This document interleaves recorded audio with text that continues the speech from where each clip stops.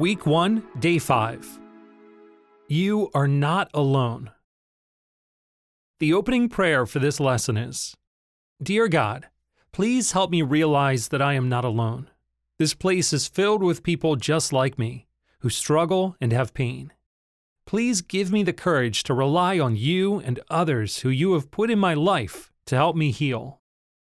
The main point of this lesson is, recovery is not a battle anyone wins alone. Many of us came to regeneration feeling alone and overwhelmed by our pain and struggles. You may have even willfully isolated yourself to hide an addiction. Or maybe you've ignored the pain by surrounding yourself with shallow relationships and busyness.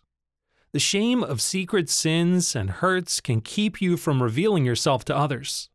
Walking through the doors to recovery is a decision that only you can make. But once you choose to get help, you learn that in recovery, you are no longer alone. You are in a room filled with broken people who, like you, have chosen to be here and are hoping to get well.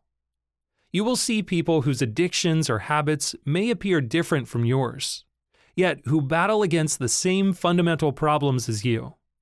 You will find that most of them come to recovery just as you have, feeling as though they struggle alone. Isolation is an enemy to recovery. Alone, we are vulnerable to temptation, but together, we protect and encourage one another. Once you begin to admit your struggles and step out of isolation, your shaming secrets lose their hold on you. Healing can begin. Have courage to let others into your life. Find someone that you connect with and begin the process of trusting again. This week, share your struggles and pain with someone, and listen to them as they tell you their story.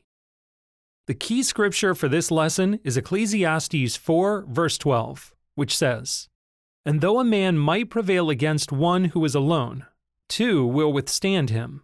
A threefold cord is not quickly broken.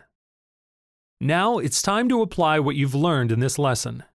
Reach out to someone of the same sex that you have connected with in regeneration, and share with them the reason why you came to this recovery program. Ask them why they are here. Get to know others who are in recovery with you. Exchange phone numbers and email addresses so that you can consistently encourage each other.